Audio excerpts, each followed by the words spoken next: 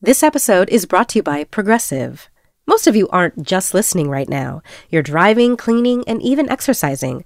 But what if you could be saving money by switching to Progressive?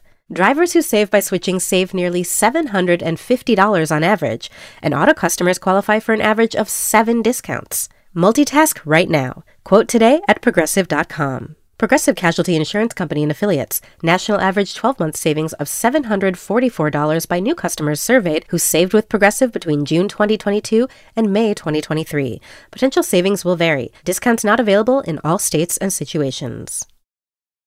This week's episode of Little Gold Men is brought to you by Cold War. Cold War is a deep look at the true story that inspired this multi-decade romance through changing times of communism to freedom in Poland. A personal memoir by Paweł Pawlikowski that dramatizes the legend and lore of his own family roots. Winner of 5 European Film Awards, including Best Film and Best Director, and named Best Foreign Language Film by the National Board of Review and the New York Film Critics Circle. Cold War, for your consideration in all categories. Hello and welcome to Little Gold Men, Vanity Fair's awards season podcast. It's such an honor to present this next award. And here are the nominees. And the Oscar goes to... And the Oscar goes to... And I can't deny the fact that you like me. Right now. You like me. I'm the king of the world. There's a mistake. Moonlight, you guys won Best Picture.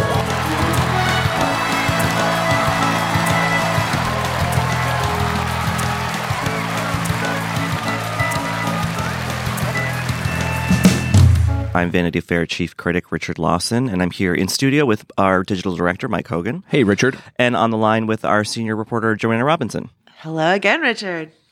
So we were not going to do this episode. Because we did our Golden Globes episode on Monday, but then just the powers that be said, no, you should do this one. And actually, it's good because just, immediately after Golden Globes news kind of came and went, then there were BAFTA nominations and DGA nominations and WG nominations. So there's stuff to talk about. Well, I would like to say we are back by popular demand. There you go. Yes. We're back by popular demand for the second time this week. People are clamoring. There is a lot of clamor. They heard the news on the wind that we might be hosting the Oscars, and they just couldn't get enough of us. We are Hollywood's darling this award season. This is a really busy time, so maybe it's good that we're doubling up. And I feel like I filed a piece about the Golden Globes, what it means for the Oscars, and then along came these other nominations and completely kind of upended anything I'd written. Maybe, talking about how Regina King she's fine, now that she won the Globe, even though she didn't get the SAG, but now she doesn't have a BAFTA nomination and all that. So between the two of you, what would you say from this list of 3 different awards bodies? What was the most surprising thing, or did you feel like something really clicked into place based on any of these nominations? I think that BlacKkKlansman is more of an Oscar favorite than I expected. It's not only fully in there, but it really seems like an actual Best Picture winning possibility. I'm quite sure now. I feel very confident it'll get nominated, and I feel like it actually has a chance to win. I don't know about you guys, but I think of Best Picture nominees as sort of 2 groups because there's so many nominations now. There's up to generally 9 every year, but there's the ones that could actually win, and then the ones that are really psyched to be nominated. Mm-hmm. And I just moved BlacKkKlansman into the other one category to the other when I see that it's Spike is nominated for a DGA and it is nominated for all these BAFTAs, including Best Film, Best Director.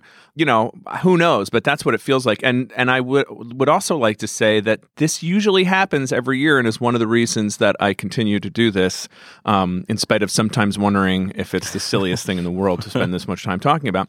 Which is there's some movie that I see and I love, and I'm like, well, the Academy's never going to go for this. And then, and then it happens. So that's cool. The last time I think was Moonlight and Beast of the Southern Wild a few years ago, so it's cool when that happens because this is an edgy film and it's a kind of amazing film. It's dark and gonzo is, I think, the word. And it came out in August, Yeah. Mm-hmm. And it's just, I don't know we kind of spent a lot of time trying to get inside voters' heads and imagining what the psychology is that keeps a film, lingering and then does a sort of like does away with something like First Man. What's the kind of chemistry there? But maybe it was screeners or whatever. But like for whatever reason, BlacKkKlansman has just really held on, which is great. And I think also it's a very, very tangential thing in a way. But like I'm sure that Thierry Fermot and the rest of the people at Cannes are excited that like finally something that premiered there is like in the Oscar hunt, which is it's been a while since that. I mean, Carol wasn't even a Best Picture nomination. So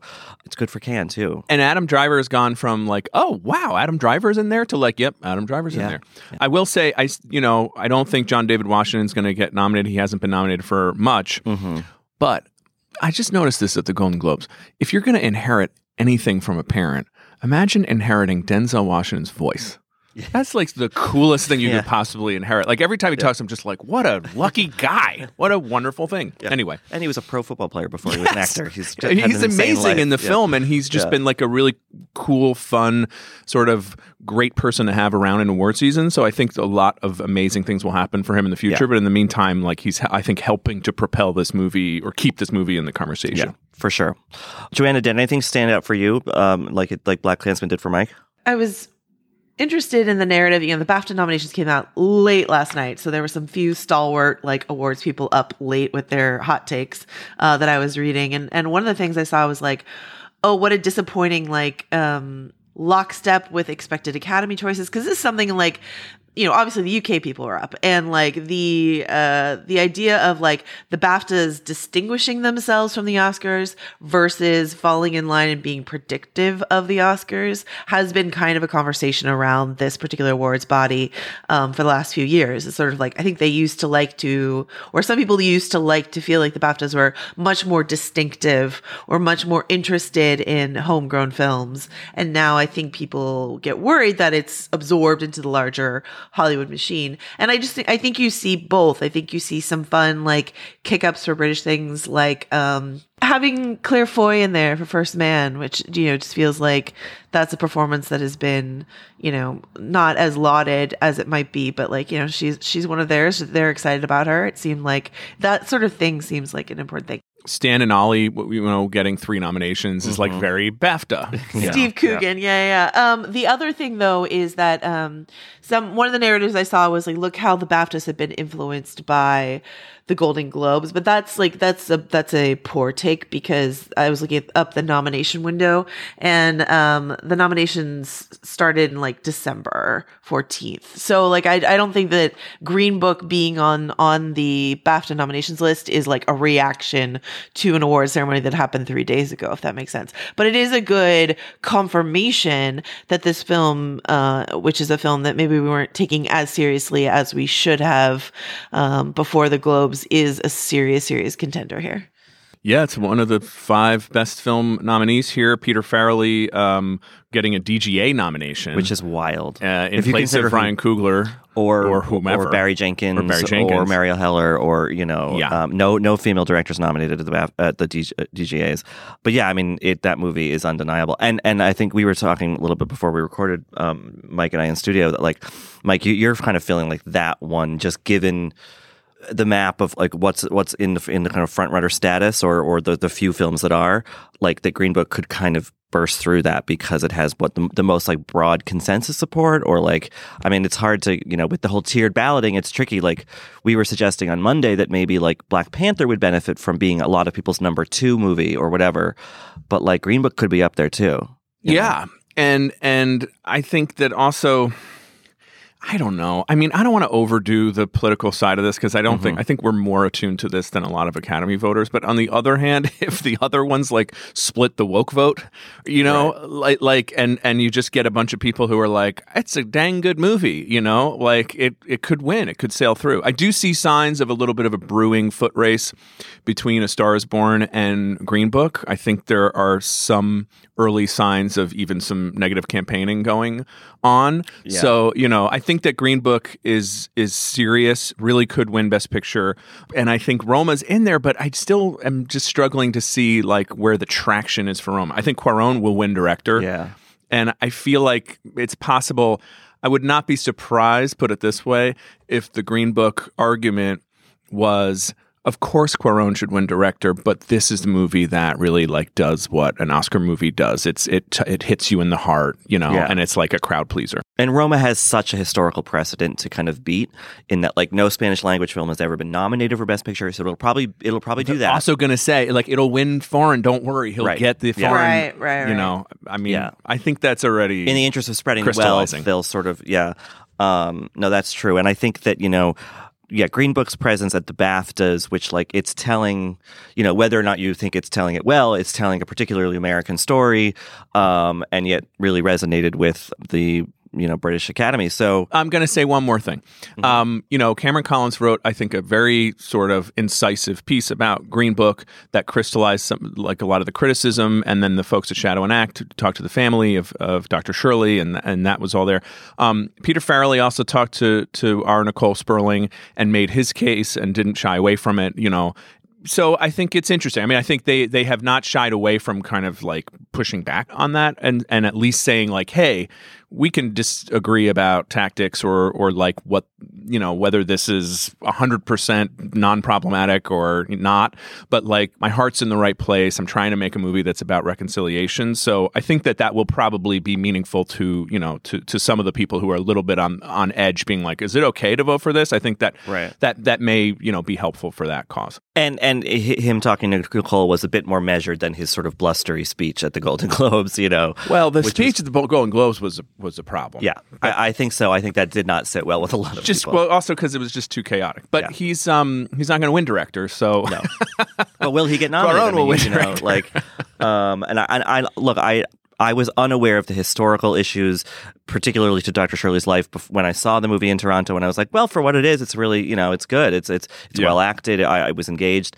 But like, was the direction something that I really was like, yes. I mean, but maybe that's the thing. It's the direction you don't really see. It's tightly built in a way so you don't notice all the work behind it, versus something that's a little more stylized or whatever. But, well, we'll have to watch it again now with like, is this really going to win Best Picture or eyes? I had mentioned Barry Jenkins not, getting nominated for the DGA, but also Regina King did not get nominated for supporting actress at the BAFTAs, which I think I keep saying, well, the narrative has been unsettled by her not getting a STAG nomination or whatever, and then saying, but I think she's still a front runner, and it's like, but is she? If she's, that's two major awards things that didn't even give her a nomination. It's not like she got there and lost. So I'm kind of curious what you guys think is happening with Regina King, and if she doesn't win, is it definitely Amy Adams's? I'm still on the Regina King train myself.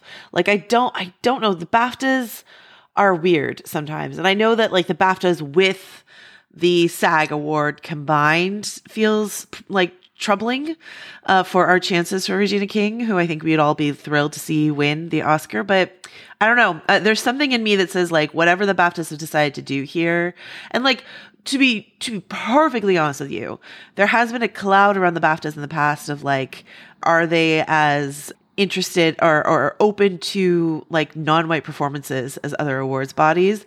But there is a Viola Davis, a like kind of surprising Viola Davis nomination in this BAFTA crop here. So I don't think like we can particularly fling that specific thing at them.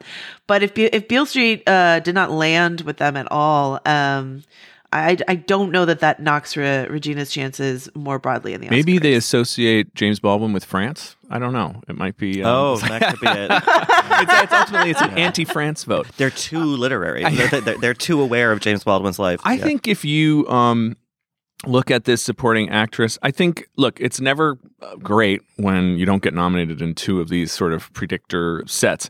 But if you look at this specific set of BAFTA supporting actress nominees, Amy Adams, we all assume will go all the way through and maybe win, as you point out.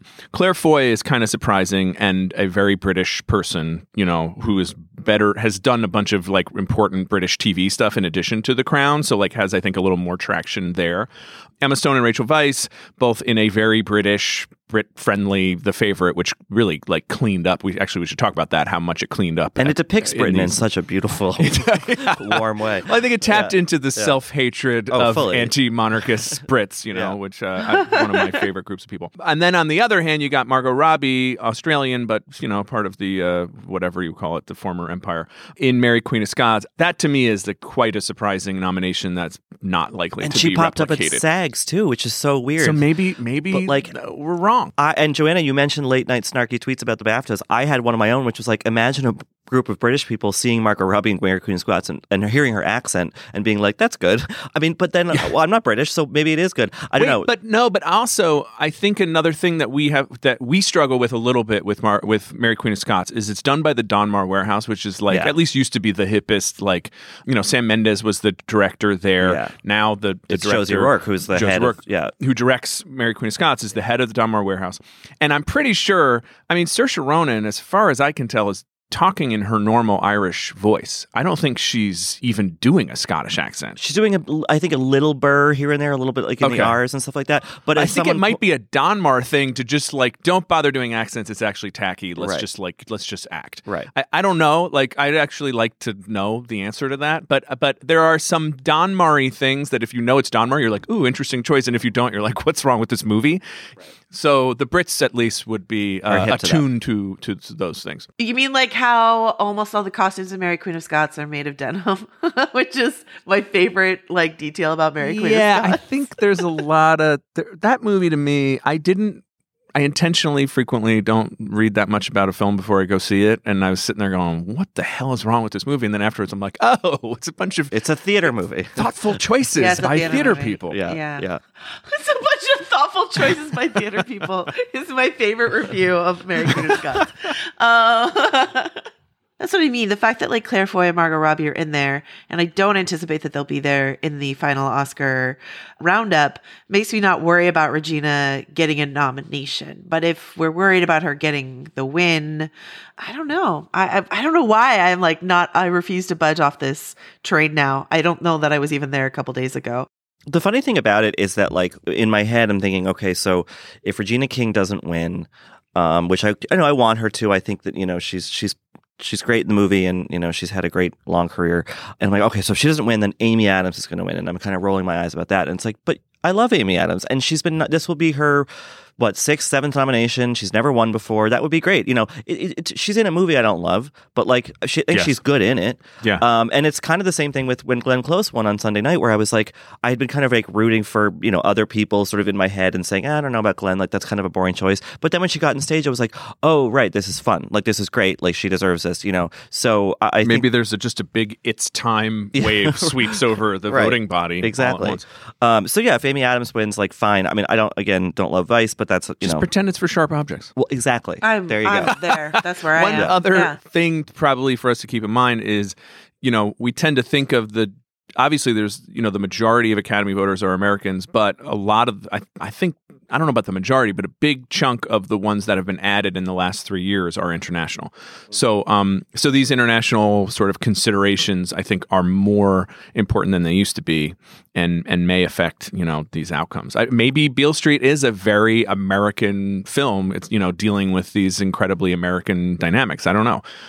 It may be that it doesn't quite connect as well with Brits, although they certainly have their own relevant issues. It doesn't pander the way that Green Book might to sort of a simple fix or a prescription for this. It's a bit more despairing, even though there's sort of a hopefulness to it at the same time. There's a slight ding on Bohemian Rhapsody in the BAFTA nominations, which is that it is not nominated for Best Film. It was nominated for Outstanding British Film, which is sort of like a slightly lesser, if I may be forgiven, category. But The Favourite is nominated for both. So it's not like it couldn't have been nominated for both. It's not like we're saving it for British, So that's, I don't know, just in light of some of the conversations around some people voicing their preference that like, okay, maybe honor Rami Malek, but not the broader film because of the Bryan Singer implications, please. I'm curious what you guys think of. I mean, we always talk about controversies that go hand in hand with films, and for Bohemian Rhapsody and Green Book to walk away at the Globes with the top prizes, for everyone to sort of go like, Hollywood Foreign Press, who knows, they're crazy, but then to watch what the controversies are that kick up, like around the Bryan Singer thing with Bohemian Rhapsody, like you've got Evan Rachel Wood like calling it out on Twitter, that seemed to be a sharper reaction of like, and Bryan Singer doing them no credits by crowing on Instagram about it, that seems to me to be a more damning sort of reaction to Bohemian Rhapsody than Green Book, which I also saw reactions to, but it's mostly like people linking to Cam Speece or something like that, being like, let's be thoughtful about this, but not like, let's kick Green Book out of bed entirely. Well, Does that yeah, I make mean, sense? I think going back to something that Mike, you said earlier about us being more aware of stuff than maybe your average awards body voter, and I think that like there was Joe Carnahan, the writer and director, tweeted out something yesterday, maybe saying, or Tuesday rather, saying, what's the problem with Bohemian Rhapsody? I don't understand why people are mad about this. And like Christine Vachon, like the kind of, super indie producer, like linked to a piece by Peter Knecht from CBC about how it kind of pink washes Freddie Mercury's queerness, which also, I guess, touched on the Bryan Singer thing. So like there really are varying levels of awareness of these particular controversies. And I think that like my tendency is to read a certain kind of like malevolent passiveness into that. But like, I think sometimes people just aren't aware. They just like didn't pay attention because they're not on Twitter every day or whatever, the same way that we are. And I guess I'm a little bit blinkered about like how many people that affects, and I think it's a lot more than I would like it to be, but and certainly think it is. Well, my gut is coming out of the Golden Globes.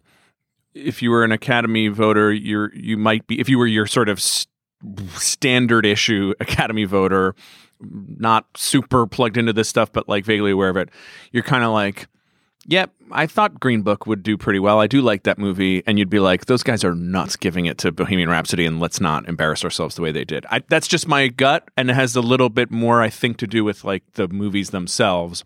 And, it's like what Ethan Hawke said when he came in here a couple weeks ago. Like, you made how many hundreds of millions of dollars? That's your award. Like, I don't think that and I think for something like Bohemian Rhapsody, especially, it's not really breaking any ground. It's got all this complicated shit going on with it. It's like there are other achievements to reward this year. Maybe it'll get into Best Picture as a nomination, but I would be shocked if it really won. I don't think of it as something that could possibly win. Mark Harris, Oscar expert, was saying that like he has a hard time imagining Bohemian Rhapsody getting the required amount of number one votes to get a nomination or whatever. He's like, that's a really hard path to tread for that movie. Yeah. But we'll see. I mean, I think that the BAFTAs, it is a British film. It's about sort of British cultural royalty. And I think this, to your point, Joanna, like this nomination is like, hey, we had a blockbuster this year. Cool, like let's make sure we mention it. I don't know. The highest grossing music biopic ever by like it's an achievement margin. for Britain, despite all the complications. Yeah. Speaking of like directors and not Bryan Singer in particular, but something I loved about the DGA nominations was that they do. I mean, they don't have any women on there, which is bad, especially because there were a lot of good films directed by women last year, but they do the first feature award, which means that people like Bo Burnham get to get in there. Matthew Heineman, who directed A Private War, a movie I loved and I think very few people saw, and then Boots Riley for Sorry to Bother You, a Sundance breakout that's all about unionization and racism and like is really like wacky and political and so I think that's there's something kind of hip about those choices from the DGA, which is funny to offset that by like the kind of square choice of Peter Farrelly. So it's like it's an interesting mix there, And I would love to see Boots Riley's speech at the DGA Awards should he win for Best First Feature. Oh, me too. Isn't it funny to live long enough to see Peter Farrelly become the square choice for Best Director nomination at the Oscars? Yeah, and the WGAs have some fun, like a few fun things in there, like A Quiet Place or Eighth Grade. Once again, some Bo Burnham. Like I really want Bo to still be in the conversation this season. Oh, and let me shout out Matthew Heineman, who directed A Private War, a little Vanity Fair log rolling, but based on Marie Brenner, our own Mae Brenner's article. And it's a really good movie, and Rosamund Pike is fantastic in it. Yeah. I think it's tough watching, but I think it's really worth it. Yeah, speaking of Bo Burnham, Joanna, I ran into him at the New York Film Critics Circle Awards dinner, which was on Monday night of this week, and he's so much taller than I ever kind of realized. Yeah. Like he just towers over everyone, but he also was just like totally charming. And when he went up to accept his award, he had Steve Martin was a presenter for a different category, and he had like a little back and forth with him from the stage, and like he can work a room, that kid, and but it doesn't feel effortful. So I feel like the YouTube star, I know, shocking, can right? Work a room? From Massachusetts, from Boston, he's got the gift of gab, and I guess Regina King gave a good speech there. So like Richard E. Grant gave a great speech. So I don't think there were many Academy members in the room, but they're all good at this award stuff. So I hope to see them get to do more. I wanted to say just from the outside, I love that ceremony that you guys have. I think it's one of the loveliest. I love the way that you guys have people do tributes. Like, because Andrew Rannells is in Black a new Monday Showtime show with Regina Hall. Yeah, which I got this great screener. Like, shout out to the Showtime publicity team. I got the best screener package of all time for Black Monday. But Andrew Rannells giving like a tribute to Regina Hall is like a really fun part, like a fun vacation from the like expected award season stuff that we're seeing. Do you know what I mean? It was really lovely. Yeah. And the night kicked off with Martin Scorsese introducing Paul Schrader with an award. So it was a fun night. But back to the broader stuff. Before we go to an interview with Sandi Tan that Cam Collins did, is there a movie for both of you? It's kind of a dark question. Is there a movie that you think that, like, one film that you think could just get like blanked completely at the Oscars, like in maybe not in terms of nominations, but like something that's really fallen by the wayside? I mean, First Man, obviously, I think, but and then beyond Regina King, I think Beale Street's in trouble, which is a shame. That was jumping to mind for me too. Yeah, I might have mentioned earlier I did a impromptu high stakes Oscar bet last night, and I picked If Beale Street Could Talk in cinematography, just because like that's what my heart wanted. So you know me, always voting with my heart. I think it also has music possibilities for that beautiful score that Nicholas Britell did. So yeah, it's a film that really has stuck with me longer than I kind of expected, despite the fact that I love Barry Jenkins generally. I guess I'm a little worried that Black Panther is going to get nothing. And I was arguing last night, I was like, it's got to get some technicals at least. Like, it's got to do some like Mad Max Fury Road stuff in the technicals. But what if it doesn't? And then Black Panther walks away with nothing. Like, I think it should be honored for something for what it was this year. I don't think it was the best picture, best film of the year, but I think it should be honored for its contribution to the culture this year. And I would be really disappointed if it wasn't. It'll be a bit disappointing even if it just does that thing that the best superhero movie of the year does, which is win like best VFX or whatever, because I think there was a long stretch of this year where we thought this thing could, would be a best picture serious contender, and maybe it still will be, but so far lately it hasn't been looking quite like that. Yeah. And Joanna, it's funny you talk about, to be old enough when Peter Farrelly's the square choice. It's funny to be old enough where I'm like rooting for that little underdog Disney Marvel movie. Well, yeah.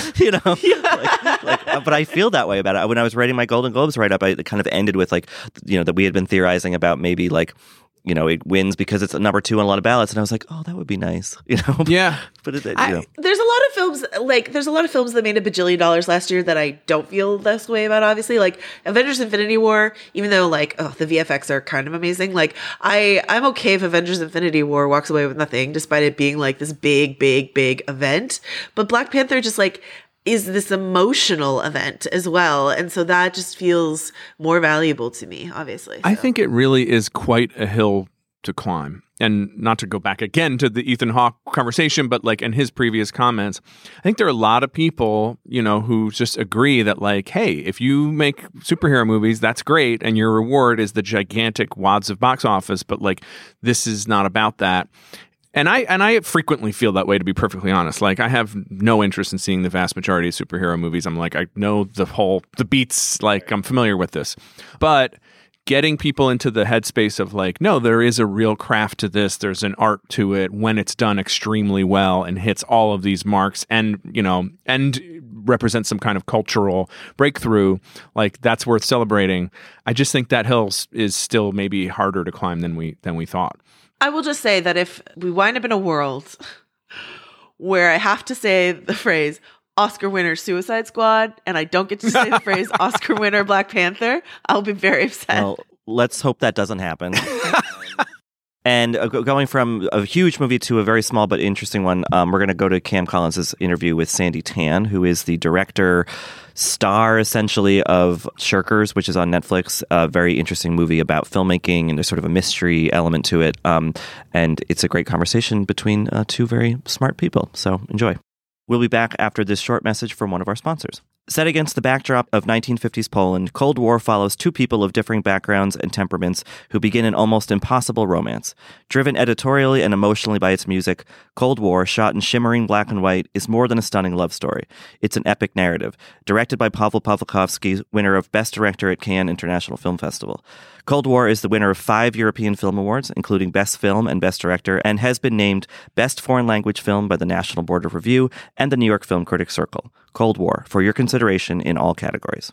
This is Chaos Collins, film critic for Vanity Fair, and I'm on the phone with the wonderful director of the Netflix documentary Shirkers, which is one of the best documentaries that I think Netflix has released. So we're really excited to be speaking with you. Sandi from LA. Hi. Hi. Glad to be here. Yeah, glad to meet you virtually. Yeah. I just want to jump right into this movie because I think one thing that I've had a lot of fun talking to people who haven't seen it yet about is just how to prepare them for what it's even about without revealing, because, it's like there are a lot of things happening in this film, and I don't want to kind of reveal things that I think need to be revealed in the course of watching it. But maybe you could give us a rundown that that as the director, maybe you have a keen sense of what not to reveal. I'm likely to make to do too many spoilers, but it's really funny how on Facebook and everything I have like so many people, strangers in the world, who've seen this and just say, "Just see it." I can't describe it, just see it. But I will try to describe it. So basically, Shirkers is about back in the 90s. Me and my teenage friends, we were teenagers in Singapore, trying to make the first independent road movie, which I wrote and I played the lead in, and it was called Shirkers. Nobody was making films at the time in Singapore. This was 1992, and we worked with my mentor, this mysterious man named George Cardona, who was ostensibly an American, and after shooting Wrapped, he vanished with the footage, and we had shot this on 16 millimeters, so there were no copies, no prints, no video. And he vanished. And for 20 years, I've been searching for this missing thing in my life, this missing, this traumatic episode I've been trying to deal with. And then it re-enters my life. And as a grown-up, I'm a novelist. I became a novelist. I moved to LA, and I go on this detective search and hunt to piece together the largest jigsaw puzzle mystery of my life. Right. Yeah, and I mean, even just in the way that you're describing it just then, I think part of the reason that anyone who wants to tell their friends to watch the movie struggles is because there's so many components to this. And I think, there's partially just like the coming of age story, coming of age in Singapore. Yeah. Mm-hmm. And there's also like the movie within the movie, like you showing clips of the film that you've recovered within this documentary. And then there's like this mystery of like you tracking down the film and of George. Yeah. This mysterious man. Yeah. Can I also add a second coming of age story, which is the coming of age of me? So many years later, like feeling like, I hadn't quite grown up because of this episode in my life when I was a teenager, kind of keeping me suspended, in a state of suspended youth or something, of unresolvedness.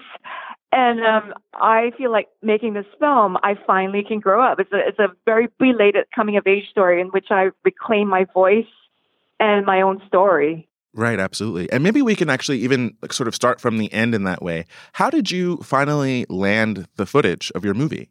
Well, around September 11th, 2011, which is like the 10th anniversary of this traumatic event for the nation, I got this email from a person who was related to the man who stole the film.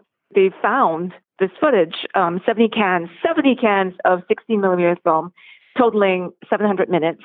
They asked, was I interested in getting them back? And so this, opened this, this like rabbit hole for me that I knew I would be sucked into and be consumed by for years. So this person began sending me boxes of these, the footage, as well as all the paperwork related to Shirkers that was taken away from me 20 years ago. And it took me 3 years before I could kind of open up those boxes. They sat in my house for 3 years. Oh, wow. Before I had the courage and the, financial fortitude to deal with this kind of crazy thing. It's like reopening this huge wound and having to get in touch with the other people whose lives were affected by this debacle as well. So it took me 3 years, and that's how the whole journey began. it's wild to hear you say that it took you 3 years to open the canisters, because my prevailing sense from watching the film is just that so much of this film is about what happened to your friendships, like the other young women that you made this film with, Jasmine and Sophia, and your collaborators. Just so much of this film is about what this event did to all of you and what it did, how it fractured your ties to each other. Yeah, seems to be a really big part of that. But you reunited with these other women for the making of this new version. Yeah, it was a difficult thing. I mean, it's still a very sore point. And when we talk about when Sophie, Jasmine, and me, and we all live in different cities in the world. I live in LA, Sophie lives in New York, and Jasmine still lives in Singapore. And the three of us are united forever and bound by Shirkers, for good and for better or for worse. And it's just something that when you bring up, it's like such a toxic subject that, we revert to being teenagers arguing about things as if they happened yesterday, even though this was 25 years ago now. So it's a complicated thing. I mean, but they are the only people who kind of have experienced it as keenly and as deeply as I have. Like, there were other people on the project, because we were all teenagers. So all, like, on the crew, it was like our friends from high school providing them free labor. And some of them, having just seen this version of Shirkers, like my film, they had no idea all this was going on. And they realized that I was shielding them, that we were protecting the rest of them from all of this darkness that was going on underneath the surface. Right. And I should say, I mean, my impression from the documentary, and correct me if I'm wrong, but your film became kind of mythological at some point. It seems like other people were aware of this project that had disappeared, that it even as people hadn't seen it, people were aware of it, that it was this huge question mark, this absence in like Singapore's cultural history, this thing that everyone knows exists, but no one can see. Yeah. And also, like, nobody knew what it looked like, and nobody knew, like, when you talked about, like, having shot at 100 locations with 100 extras and getting the largest dog in the world and the largest dog in Singapore and, all these fantastical locations and characters, nobody would quite believe you because there was no proof. So therefore, it would seem like you were making it up, Right. That was hugely frustrating because I realized I sounded like a loony person. I had to learn to kind of tone it down or shut up about it. And that's what I did. And I just repressed the whole episode because I realized there was no way I could actually prove that this actually happened, that we actually, did accomplish this monumental feat Right. until the rediscovery of this footage. Right.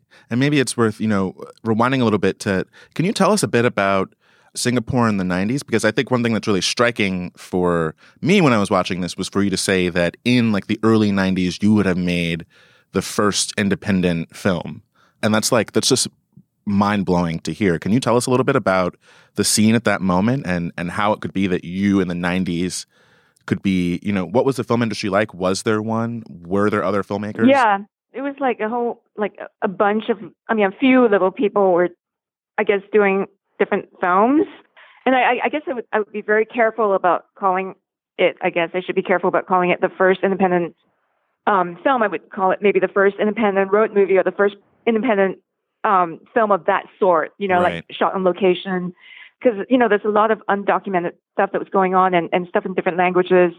Not many. I'm talking about a handful of people that might be offended because their film looked like a studio film, but they made it independently.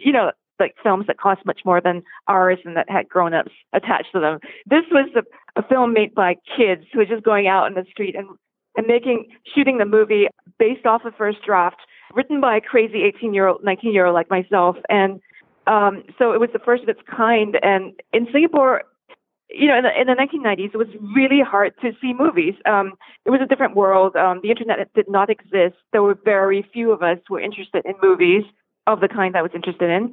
I can count on one hand the number of people who were interested in David Lynch and the Coen brothers and Jim Jarmusch, who were my heroes.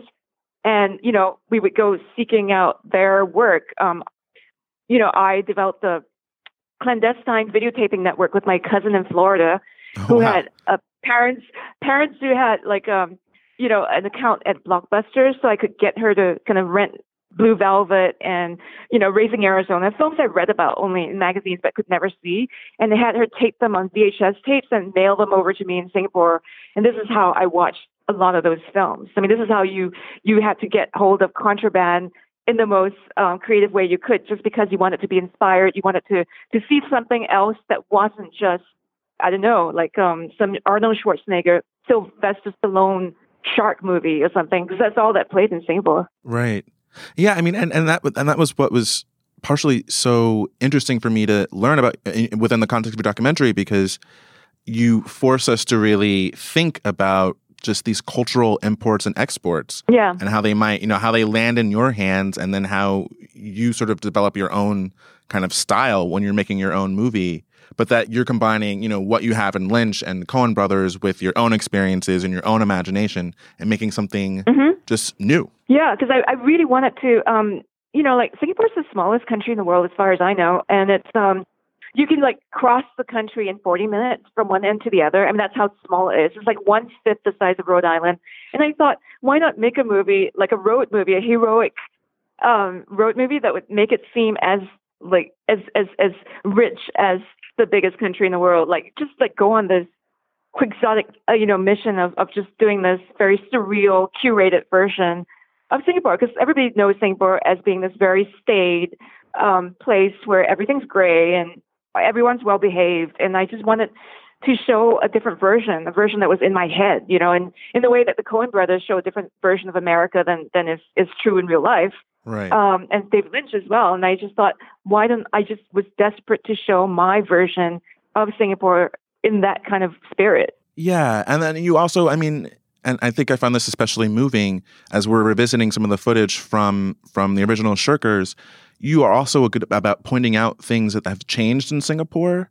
And something that was really striking to me was just that, in your footage, what's also being recovered are these things that were lost, things about Singapore that were lost, places that have changed. Yeah, because like one of my impetus for doing it is that these buildings were just getting torn down every day. Like these places were just going to go missing. I mean, like the fact that there were so many, there's a disproportionately large number of mannequin shops in the center of town, which I found extremely surreal and amusing. And I thought, like you have to capture them. They're not going to stay there forever, for example.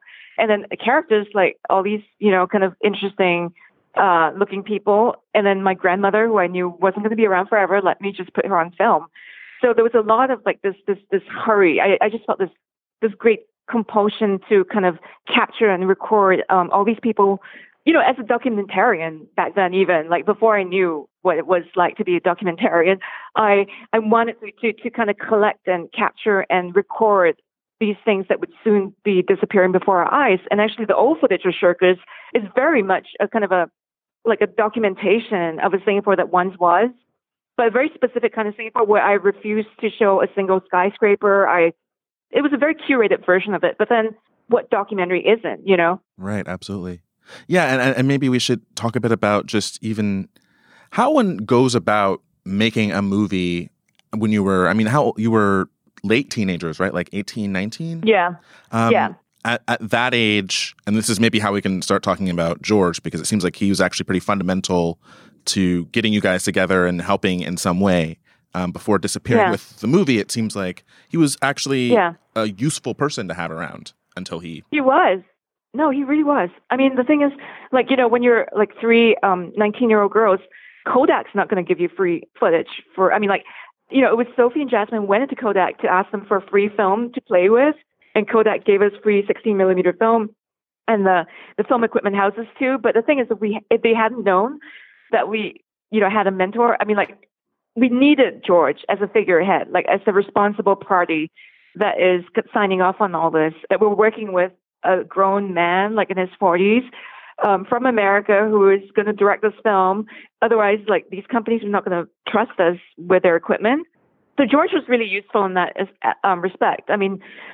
He may not know how to operate a lot of things. He may not know how to direct a movie, but he was very useful to us as the grown-up that we needed to kind of front the project. You know what I mean? Right.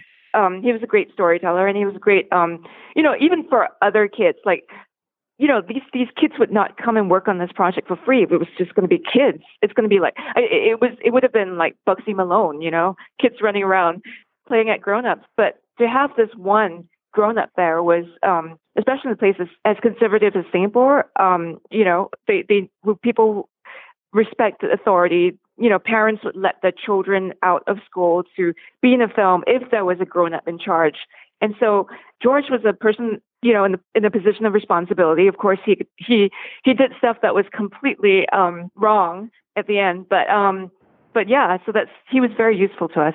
And how did you divvy out responsibility? Because this is something that becomes clear when people watch the documentary, but at least as like someone who's not 18 or 19, I was still deeply impressed by how enterprising you all were. Can you tell us about your various responsibilities? You wrote and starred in Shirkers, and it's your idea. What about Jasmine and Sophia? They were also fundamental. Yeah, I mean, I was kind of like dictating what I wanted for production design and locations as well. And then we deployed a whole team of, location scouts who went around the country, like taking videos and doing pictures and sending them back. And then we decided on the locations. Jasmine was, kind of like the assistant director. So she was just taking care of the logs, when we shot. Sophie was really the producer of the project. So she would call the bus companies and try to get us secure us buses that eventually we got a few buses to shoot off. And then we also hijacked a few. I guess she was like writing letters, hoping to get funding for this film. Of course, none of that panned out, but she was the one doing the kind of grown-up job of writing these grown-up letters, and signing them off, as Sophie, who, of course, like, people would be horrified to realize was just this 19-year-old girl writing as an EP. But that was how we did it. And it was everybody pulling their resources together. Props came from our homes. Characters were relatives. And we invaded everybody's homes to shoot in. I mean, we shot in like 100 different locations, which is a lot for kids. That's a lot. Yeah, that's a lot. It was because my script was the first draft. And there was nobody vetting it to say this was impractical. So we did it. And George was saying to me many times that, you wrote a Fellini film. It's like way too many characters and way too many locations. But I'm like, yeah, but you said just go ahead. And we're shooting it off the first draft. But, there was a certain freshness, I guess. Like, I was like ashamed of it for a long time. But looking at the script now, I'm like, okay, I can see why he went for it. Like, there was a certain kind of lack of fear. There's a certain kind of innocence. And I think it was mainly that, like, the thing that made us feel everything was possible was that nobody else was doing it and nobody else was saying no. And we were like just these gung-ho kids who, just thought, especially Jasmine and me, who had just come from this drama school where we were in this kind of pilot program for theater studies and drama. And we just felt like we were doing so much at school and really ambitious plays that we just didn't feel like coming out of high school, it was going to be any different, that we could just keep going and just keep doing impossible things.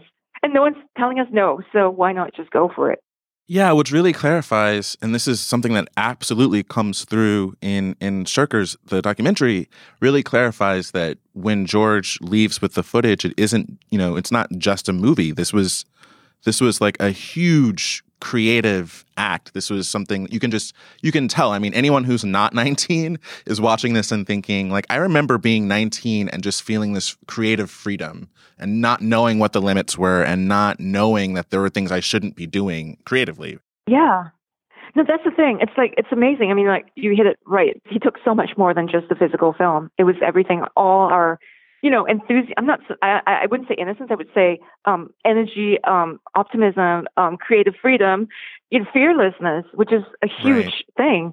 And like in making this film and rediscovering this film and making this documentary, I feel like I've actually rediscovered that part of me. And I feel like on some level, I'm making this film as a duet with my younger self. It's like I've rediscovered my secret superhero identity, and my secret superhero identity was my 19-year-old self.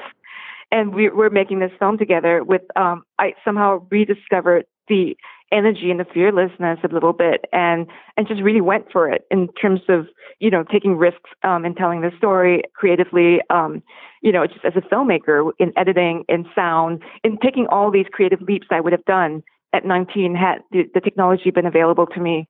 Right. And when you get the movie back and after 3 years you open it, What gets your mind going about making this documentary? Like, how do you decide that this is what you're going to do? Not that you're not just gonna, make this movie and because you didn't have sound for it, right?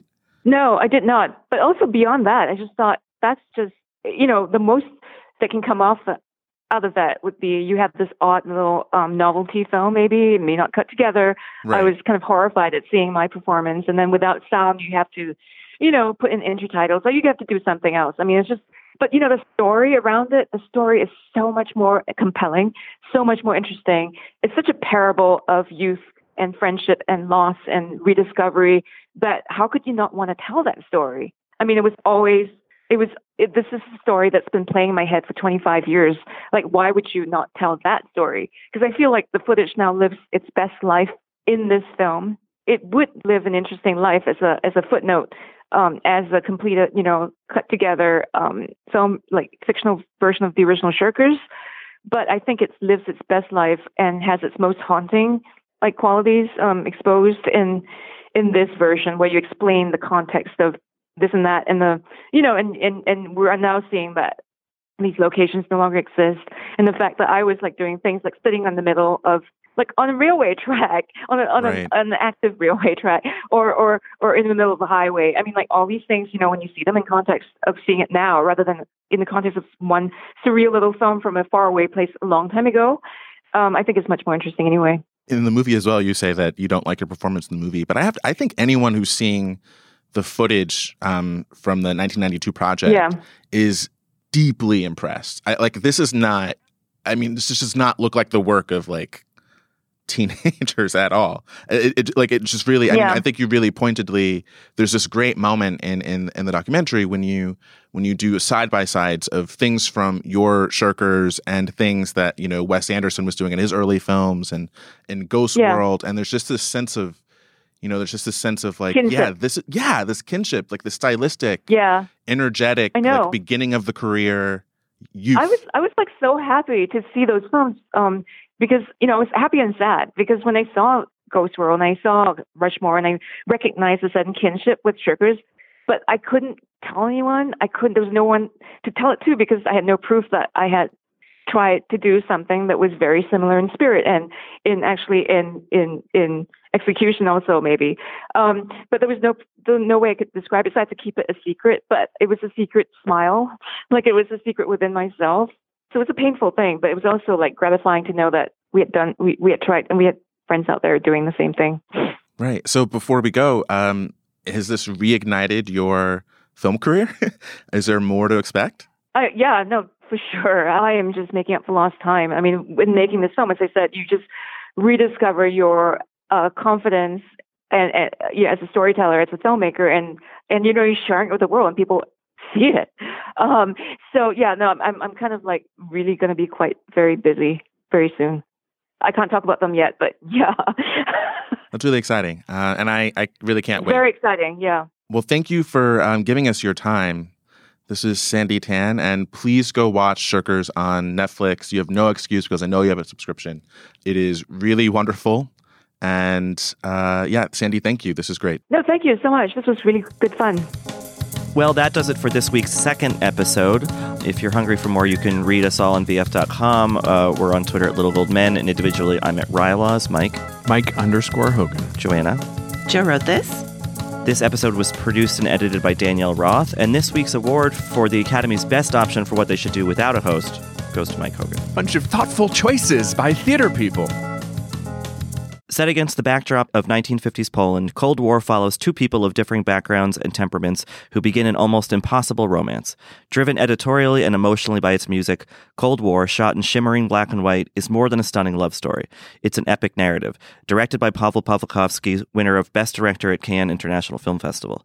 Cold War is the winner of 5 European Film Awards, including Best Film and Best Director, and has been named Best Foreign Language Film by the National Board of Review and the New York Film Critics Circle. Cold War, for your consideration in all categories. Hey, I'm Brian Stelter, host of Inside the Hive from Vanity Fair. This week, with the help of Dan Adler and Olivia Nuzzi, we're going inside the media circus swirling around Donald Trump's criminal trial. people want coverage of Donald Trump. There are sort of shades of 2015, 2016. I found it to be a total break from the reaction to a lot of Trump coverage in the last 2 years. Join me, Brian Stelter, on Inside the Hive from Vanity Fair. Listen wherever you get podcasts.